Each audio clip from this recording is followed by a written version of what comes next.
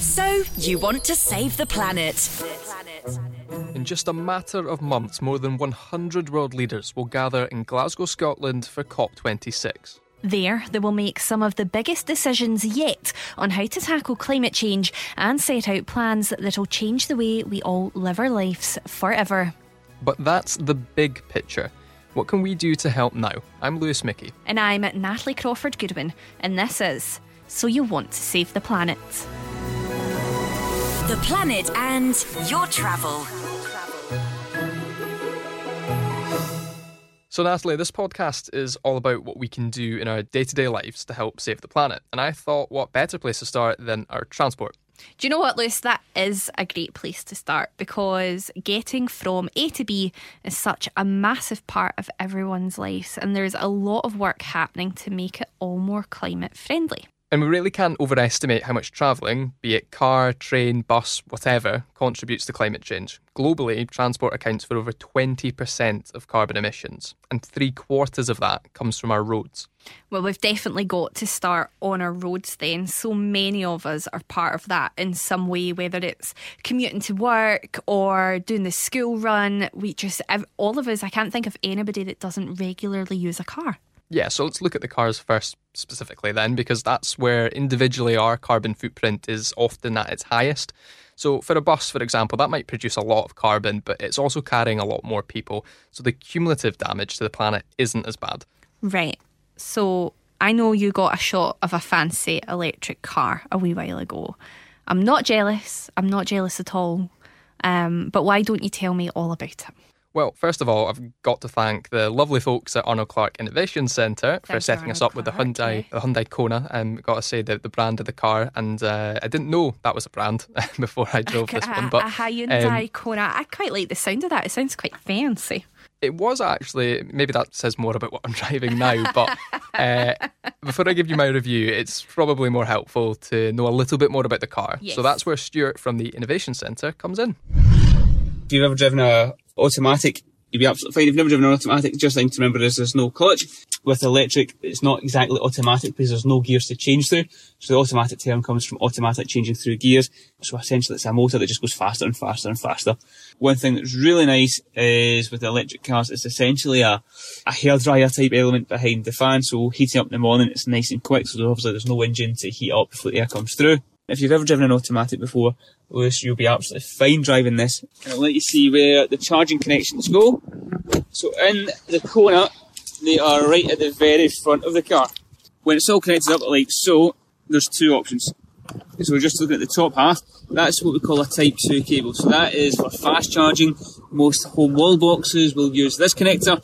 For the rapid charging of the network, it's a cable that will fit into the full segment here. The fast charging will only use the top half. The rapid charging will use the full segment, so there's going to be no confusion if you're using the right cable.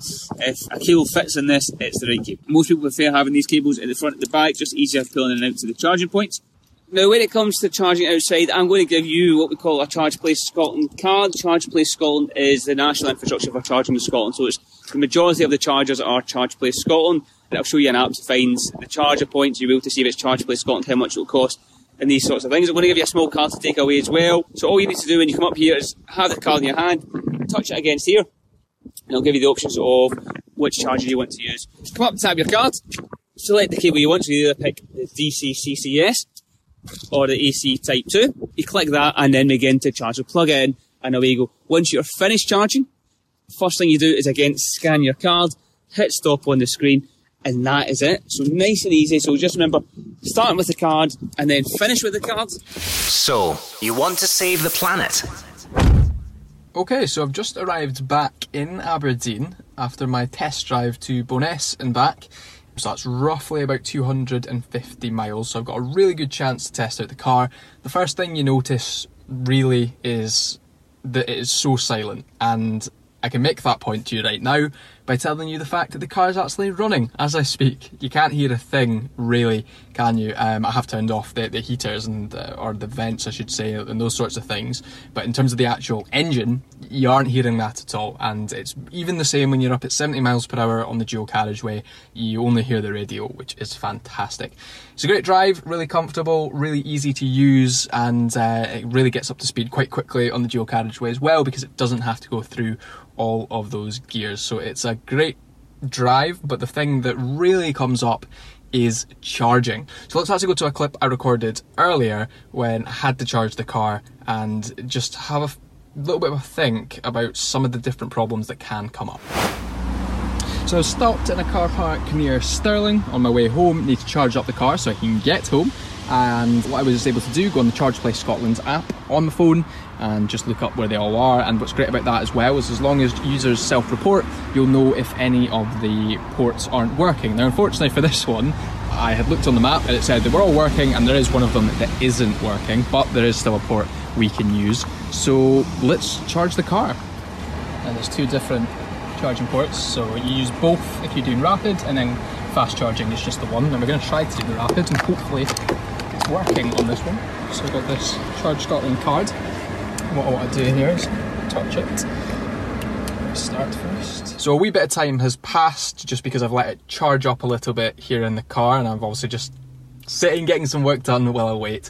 As I say, there was a charger broken, which was unfortunately the rapid one, so I've had to use the fast one, which means about 40 minutes has passed and only 10% of the battery in the car has charged. And according to my dash right now, if I wanted to charge it to 100%, it would take just a smidge over 4 hours, which is quite a lot of time. Fortunately, I don't need to charge it to 100%. I just need enough to get back to Arnold Clark, and they will charge it up in their car park with their much quicker chargers, which are hopefully working, unlike the one here. I actually spoke to a guy when I got here, because he was just going off the charger, and he said this sort of thing happens a lot, and it is the rapid chargers that break more often, and it can be quite frustrating. And I suppose that's an issue that we need to think about, because if I look at my circumstances, I live in a top floor flat. I can't charge an EV at home. I wouldn't be able to do that. Can't charge it at work. We don't have any ports there. So you're looking at where you can use the public ones. Now, a supermarket or a multi-storey car park while you're doing other things, that is fantastic. But are you always going to be able to do that? Because really, it's not practical to have to sit in a car for 4 hours while you wait for it to charge. One way or another, you need to be able to do it while you're doing other things. If you can't do that at home or at work, there are quite limited places where you can look to do that. Now, this is something that the Competitions and Markets Authority have recently done a study into in terms of the challenge that we have to basically make our charging ports and our charging centres up to par so that we can get more EVs on the road. So I've been speaking to Sabrina Bazran, and she's going to basically talk us through just how big that challenge really is. We looked at the EV charging sector as a whole, quite a broad study, and looking at the sector across the UK. And we found that, overall, while some parts of charging are working well, so charging at supermarkets, for example, other parts of the sector are facing challenges. So in particular, charging along motorways, charging in remote areas, and also charging on street at the curbside. For example, there's only, I think, 1,000 on-the-street charge points outside of London. How many charging points are actually going to have to be installed to try and keep up with that demand? Yeah, it's quite, I think it's fair to say it's difficult to put a precise number on the charge points that will be needed. It will depend on things like EV take-up and, people's work and living patterns and preferences. There are some forecasts which estimate that we will need 240 to 480,000, so more than 10 times the amount of public charge points that we have at the moment. And obviously it's one thing installing them, but when I tried it out, as I told you, pretty much everywhere I went, there was at least one that wasn't working. I spoke to a few other people who use EVs on the day-to-day, and they said it quite often happens. So is there need to be more investment into the maintenance of these as well? Yeah, so we looked at the people's experience of using charge points, and we found that there's still a way to go. Drivers are facing difficulties and frustrations, I think, in kind of finding and paying for charging. So, for example, I think, only 9% of chargers have contactless payments. We need to make sure that the experience of charging is simple. I think one of the things we've said is charging needs to be as simple as filling up with petrol or with diesel. And some of the measures that we've recommended are calling on government to make the charging sector one that people can trust, making sure that charging can be used easily and simply. One of the things that, which goes back to, I think, kind of making sure that there's enough charging in place, and the scale of the challenge here is making sure that the right type of charging, so for example, the speed of charging is in place and that everybody can access that. So at the moment, there is a postcode lottery and lots of variation. I think, for example, even in Scotland, which is actually doing relatively well, if you're in Glasgow, there's around 31 charge points for every 100,000 people, compared to, say, Aberdeen, where there's 45. So there is variation. So we found challenges in kind of three main areas. So charging along motorways is one of those, and in particular that's linked to potentially where there's kind of one main charging provider covering about 80% of motorway service areas. And the CMA has launched its own investigation actually looking into that, where we think that might be acting as a barrier to new providers coming in and kind of providing competition. But the other aspects of the sector where we found challenges were in particular charging, on-street charging, and that's an area where local authorities play a really key important role, but the rollout there has been quite patchy and quite slow. So, you want to save the planet? That's an idea of what we need to see change with cars, but if we want to reduce our carbon footprint, we're all going to have to use more public transport, or at least that's what we're told. But even on those models of transport, things need to be more sustainable, and these companies are all working to make it like that. So Natalie, I have a choice for you actually. Buses or trains? I am 29 now, and I have not been in a bus since I was 16. That is a true story. I am not a bus person at all. And I'm going to say train. See with buses, I used to be like the king of buses when I was in school, because like where I lived was like 15 minutes away from where most of my friends lived. And then as soon as I got a car, I've never looked back. I think one time it was getting an MOT and I had to get the bus, and it was the worst day of my life. The first 6 months of uni where I still had to get the bus was horrific. Absolutely horrific. I've not been in a bus for 13 years. Hopefully trains can be so fantastic that we can keep it that way. So we'll start with them. And look, we're already working our way in Scotland to electrifying much of the line across the country. That is the ambition. But I actually want to talk about another way of powering our trains, because we won't be able to do it all with electricity. Oh, how come? Well, I'm actually going to allow Fraser Henderson from Transport Scotland to explain that one for me. We identified 2 areas of Scotland where we will not electrify the network. Those are on the lines from Inverness to Wick, Thurso and Kyle of Lochalsh, and from Glasgow to Mallaig, Oban and Fort William. Firstly, the cost of installing overhead line electrification is currently about £1 to £2 million per kilometre.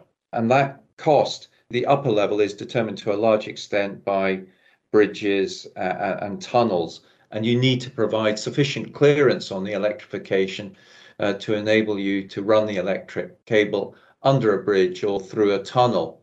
And if you can't do that, the worst case scenario is that you have to end up rebuilding the bridges and tunnels to give sufficient clearance.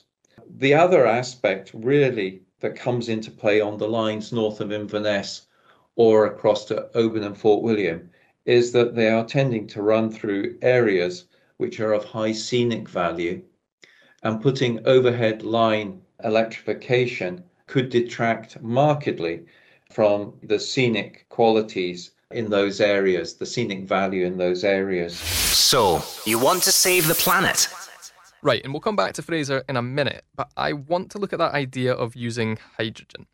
So what I do know about this is that they're developing a prototype of a hydrogen train to show off at COP26, which is obviously the whole reason we're doing this podcast in the first place. And as Fraser was saying there, these are going to be quite important for certain parts of Scotland to make train journeys more eco-friendly. And we've actually been lucky enough to get a look at one of those trains. Ooh. Or the train, actually. It's just the one. So I've been to Bo'ness near Edinburgh. And, well, I'll be honest, it looks pretty much like a normal train with its inside ripped out right now. But it's how it's powered and what, if anything, it puts out into our atmosphere that really matters. Yeah, and one of the engineers on the site, Callum, actually gave me a tour, and he taught me through how things work technically in the hydrogen train. So we've got an old ScotRail electric train that we're converting from electric to hydrogen power. That involves removing a lot of the old redundant equipment off the train and putting new equipment for hydrogen fuel cells. How long does that kind of take? How long have you been doing it now, and when do you expect it to be finished? So the project was kicked off in February, here at Bo'ness, and we're just about at the halfway point now. So we've taken most of the old equipment off of the train, and we're starting to refit the new stuff. And over the next couple of months, that stuff's going to get delivered in time for COP26. Obviously, it's a prototype for COP26. You say it's quite a few months to actually do it. So how likely is it that this could be the sort of thing that would be more common in the future? Will it be a little bit away from that? But yeah, hopefully this is going to be the first of many. So it's like a demonstrator just to show the technology works and the concept works, and then the next stage would be hopefully getting more trains to convert. You say that you're obviously taking a lot of old kit out and putting new stuff in. I mean, just how different is it? You know, if you're to take the unit itself, how much are you actually changing? So this unit is quite old. It was built in 1979. You know, a lot of this is about integrating the old legacy technology with new state-of-the-art technology and control systems and stuff. And how does it actually work when you're using hydrogen to power the train? We've got hydrogen stored as a gas, and that's fed into some fuel cells which convert it to electricity through an electrochemical process, and that's used to power the motors that drive the train and the auxiliary systems on the train as well. When these units eventually go into service on the main line, they're going to be replacing the old diesel trains, which are obviously a lot more noisy and uncomfortable than electric trains. So there'll be a big difference there. They'll be noticeably quieter, more comfortable. So, you want to save the planet? Right, as interesting as all this sounds, this is still a prototype right now. So when could we actually be using these trains?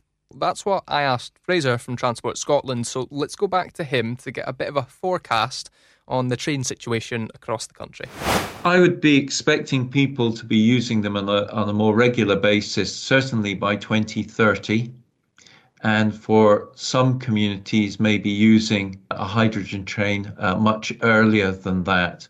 It may be that we could get a hydrogen train into service, so it would be mixing with diesel trains north of Inverness, potentially from 2026 onwards. But that is all going to be dependent upon the success of the work that we're doing on hydrogen technology, and also our other investments that we're making across the railway network, because clearly we are accelerating our electrification of the network in Scotland, and 2023 will be doing some infill work down to Barrhead. 2024 we'll be looking to electrify the services to East Kilbride, which will give us a really good electrified network within the west of Scotland. We'll also be looking to electrify part of the line, probably in the Borders Railway, south of Edinburgh, and use a combination of a battery and electric train in that location. And we'll be looking to introduce battery electric trains within Fife from 2024, 5, 6 onwards. So, you want to save the planet? So, that's the train, but obviously we can't get everywhere on one of those. So, in our major cities, for example, or some of them, we're fairly limited. And if you want to get in public transport, it's probably going to be a bus. Sorry, Natalie. I know, and that's the thing. Here in Glasgow, we have lots of electric buses. In fact, First Bus are in the process of building what they believe will be the largest electric charging station in Europe for all their electric buses. Meanwhile, here in Aberdeen, as part of a partnership with the council, First have actually focused their efforts on hydrogen. As in the same hydrogen as the trains? Yes, I suppose the way it works is a bit different, but we're talking about the exact same fuel here. Yeah, so I guess on both counts, those are big improvements, because buses are always so loud and a bit bumpy, but these more environmentally friendly ones, I'm led to believe, are more passenger friendly, a bit of a smoother ride. You know, as you were saying with your electric car, you know, they're almost silent, and I think the buses are the same. Absolutely. I mean, I've been on a couple of these hydrogen buses in Aberdeen, You've really and as been I getting say, out and about. I have. I mean, look, after lockdown finished and all that, I've just been enjoying my freedoms. And, you know, as having been that king of the bus back in school, and let me tell you, school buses are the worst buses you'll get on, because those are the bumpiest and the loudest. And I must have breathed in a lot of fumes, to be honest with you, at the back of those buses. Hydrogen buses is a lot better, I have to say.